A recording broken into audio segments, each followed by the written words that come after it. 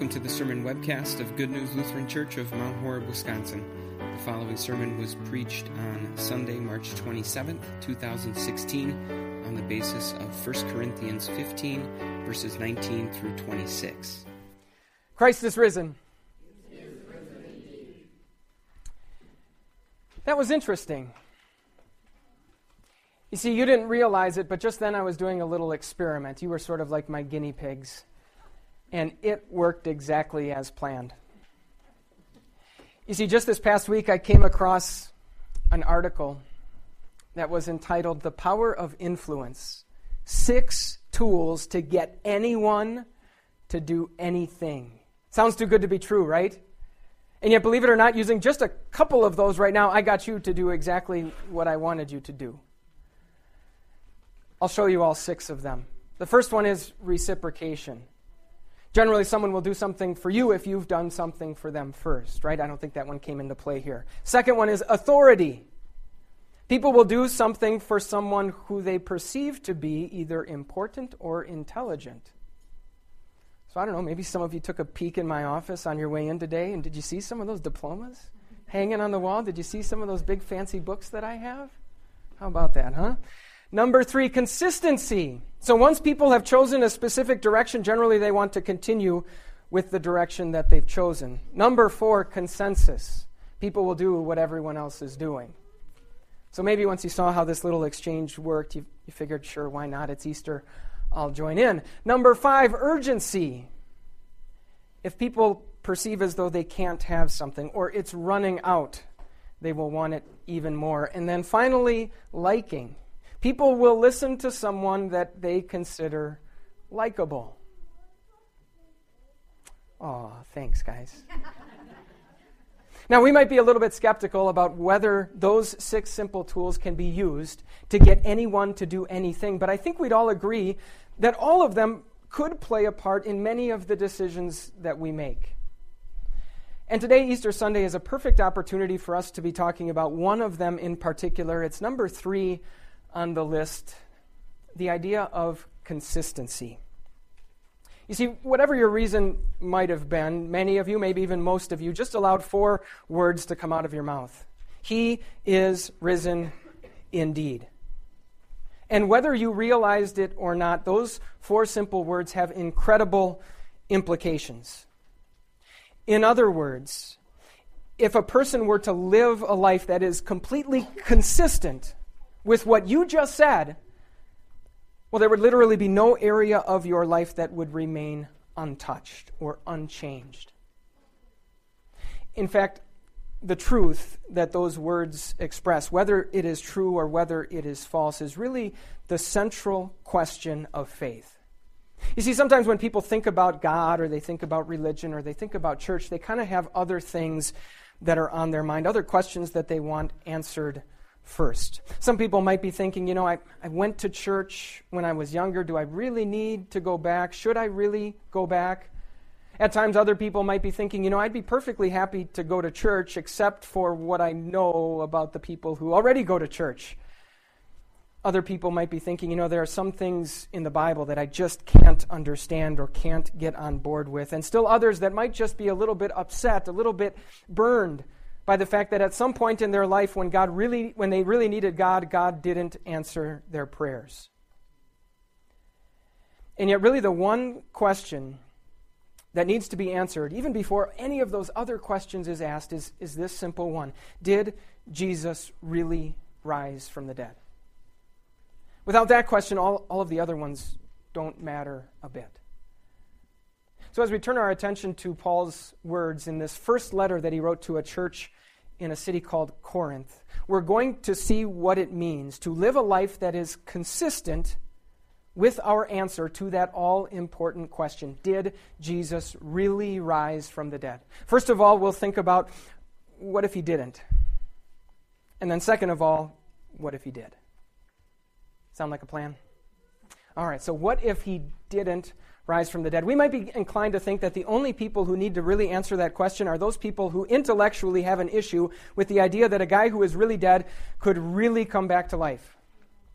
And yet far more common, and what was actually going on in the church in Corinth, is that you had people who were perfectly on board with the idea that Jesus rose from the dead. They were just living their lives as if he had not. As if this life here on earth was all that there really is. As if when a person dies, that's just it. That's just the end. And so Paul's point to these Corinthians is simple. He says, let's take that to its logical conclusion. Let's apply that idea consistently. If this life is all there is, if when you die it's really the end, then you really need to go the whole way and say that Jesus himself did not rise from the dead. And if that's true, if there really is no tomorrow, well then you might as well live as if there's no tomorrow. Eat, drink, and be merry, for tomorrow we die. Paul actually says that later in this chapter. That kind of approach, that kind of life would be very, very consistent. If Jesus didn't rise from the dead, do you know what wouldn't be consistent? Going to church. Reading the Bible. Ever having an urge to do something and not acting on it? Ever choosing a road in life that is not the easiest road? In fact, you know what? We should come up with a word to describe people who live that way. What word would come to mind? If Jesus didn't rise from the dead, the people who still spend so much time on faith and religion. Paul actually used a word. Kind of a bold pick. I don't know if I would have been so daring as Paul was. He calls people like that pitiful. Here's what he actually said. If only for this life we have hope in Christ, then we, the people going to church on Sunday, the people reading their Bibles, the people fighting against the temptations of sin, the people enduring persecution for their faith, then we, of all people, are the most to be pitied. So friends, here's how this works. If we're going to consider the possibility that Jesus didn't rise from the dead, it would completely miss the point to stand up here and ask, okay, everybody that thinks he did, raise their hand. And then everybody that thinks he didn't, raise their hand. No, instead, each one of us should be asking this all-important question. Which of those two answers is more consistent with the life that I have been living? Have I been living as if there's no tomorrow? As if the most important purpose in life is to have as much fun as possible, pile up as much stuff as possible, and follow each and every desire of my pretty little heart, and then when I die, at least I can say I had a good run. If that's the case, if that's how a person lives, it would be completely inconsistent to then sit here on Easter morning and say, well, sure, it's Easter. I believe Jesus rose from the dead. I mean, everybody knows that, right? He was born on Christmas. He died on Good Friday. He rose from the dead on Easter Sunday, and then he wrote the Declaration of Independence on the 4th of July, right? Those are the big 4 Christian holidays every year. It would be utterly inconsistent to sit here and say that Jesus rose from the dead if the life that we are living is exactly like the kind of life someone would live if he did not. Those are the implications of what if he didn't? What if he did? Now here's maybe where it would be good to address those people who wouldn't be quick to give me a free pass on that idea. It's a pretty big if, right? I mean, for example, I could say to you, there's an alien spaceship coming to Earth right now.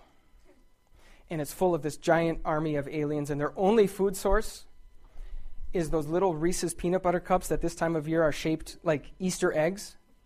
And so what you need to do is go home right now, grab all of those Reese's peanut butter cups shaped like Easter eggs, and bring them and give them to me. And don't worry, when the aliens land, I will offer them as a peace offering so that they're not upset with us. If that's true, if that spaceship were really coming, that would be a good idea, right? But that's a pretty big if, probably one that you wouldn't let me get away with. And yet, believe it or not, people have made the case, and rightly made the case, that as big as an if as that is, it's an even bigger if that a guy who is really, really dead could really come back to life. Are we really supposed to believe that? Let me start by saying that next Sunday, we're going to spend a lot of time talking about that big if. Can we really know whether Jesus rose from the dead? But for now, let me just say this one thing, and notice this one thing from our text. Obviously, the man who is writing these words doesn't consider it an if. He says this. He says, Christ has indeed been raised from the dead. It's not even a question in Paul's mind. But do you know anything about that man named Paul who wrote those words? You see, shortly after Jesus' death, Paul was giving every second of his time and every ounce of his energy to persecuting Christians. If it were up to Paul, every single person who ever said Jesus lives should be put in prison and eventually executed. In fact, if Paul showed up today and had a chance to have a conversation with the most cynical skeptic, the most ardent and militant atheist in our world, do you know what he'd say? He'd say, why are you being so nice to those delusional Christians? You need to pick up your game. We need to rid the world of these people. We need to rid the world of these lies and fairy tales. In other words, those 6 tools for convincing anyone to do anything, those would not have worked on the Apostle Paul. No one and nothing was going to change his mind about Jesus, except then he completely changed his mind about Jesus. And he spent the rest of his life traveling the Mediterranean world, telling people of all things, Jesus lives. In fact, he was the one eventually imprisoned and eventually beheaded for refusing to back down from the claim of all things that Jesus lives. That's a pretty hard thing to explain, unless what Paul claimed was true, that he had in fact seen the risen Jesus with his own 2 eyes. Turns out this big if, history's biggest if, actually has some pretty good legs underneath it. So what if it's true? What if Jesus really did rise from the dead? Here's what the Apostle Paul says. Christ has indeed been raised from the dead, the first fruits of those who have fallen asleep. For as in Adam all die, so in Christ all will be made alive. So let me ask you, what do you think is the one thing in life of which you are able to be the most certain? I'm sure you know that old expression that talks about 2 things that are more certain than anything else, right? And with April 15th coming up, we know the certainty of one of them. But if you had to pick between the 2, death or taxes, which one would it be? In other words, if you had to pick a career where you knew there would always be work for you to do, would it be as an IRS agent or as a director at a funeral home? I got to tell you, it seems as though taxes are here to stay, but it's not even close. You see, whether you exercise each and every day or hardly exercise at all, whether your diet is anything and everything that is high in fiber or anything and everything that is wrapped up in bacon, death is coming. And you cannot escape it. It is the one thing in life of which you can be the most certain. But if Jesus really rose from the dead, then death has some company. Death has some competition. For just as certainly as every person who belongs to the family of Adam will one day die, so also just as certainly everyone who belongs to the family of Christ will one day rise. If Jesus really rose from the dead, then not only do we know that there's a tomorrow, we know exactly what that tomorrow holds. If Jesus rose from the dead, then Easter really is the day the end began for death. Easter is the day when death itself died. Now, in case you might be tempted to think that sort of sounds like a sappy, sentimental consolation prize at the end of life for people who don't really get the most out of life, consider the implications of a life that is consistent with that one simple truth. If Jesus really rose from the dead, then the payment he made for your sins on that cross on Good Friday really did in fact work. If Jesus rose, then when God up in heaven, the almighty ruler of the universe, the just judge of all the earth, looks at you, he is perfectly pleased and proud. In spite of everything you've ever done to disappoint him or even disgust him. And believe me, what you know about yourself, God knows that too, and he knows even more. But every one of those sins was paid for in full by Jesus. If Jesus really rose from the dead, it means that nothing can separate you from the people in this world that you love most, even if those people are sitting right next to you right now. Nothing, not cancer, not heart attacks, not war, not terrorism, not even old age. Nothing can separate you from those people. Sure, there's an inevitable temporary separation because of death, but just as certainly an eternal family reunion awaits. If Jesus really rose from the dead, then every single thing that the Bible tells us, every promise the Bible makes us must be true. Even the things that seem too good to be true, even the pills that seem too bitter to swallow, if Jesus really rose, then God's way and God's wisdom always win in the end. Friends, the implications of a life that is consistent with the idea that Jesus rose from the dead are quite literally eternal. And guess what? A life spent in consistency with the idea that Jesus rose from the dead, it will give you more joy, more peace, more comfort, more certainty, more stability than eat, drink, and be merry could ever possibly do. So friends, I don't want you to say any 4 words simply because I've manipulated you into doing so. I don't want you to say it just because everyone else is doing it or because somehow I've convinced you that I'm a halfway intelligent or likable guy. No, I want you to say those 4 words simply because Jesus' followers have been saying those 4 words without reservation and without retraction from the very first day that it happened. And from the very first day that it happened, Jesus' followers have been finding out that there is nothing that compares to a life that is consistent with the truth that those words proclaim. So Christ is risen. He is risen indeed. Amen. For more information about Good News Lutheran Church, visit www.goodnewslc.org.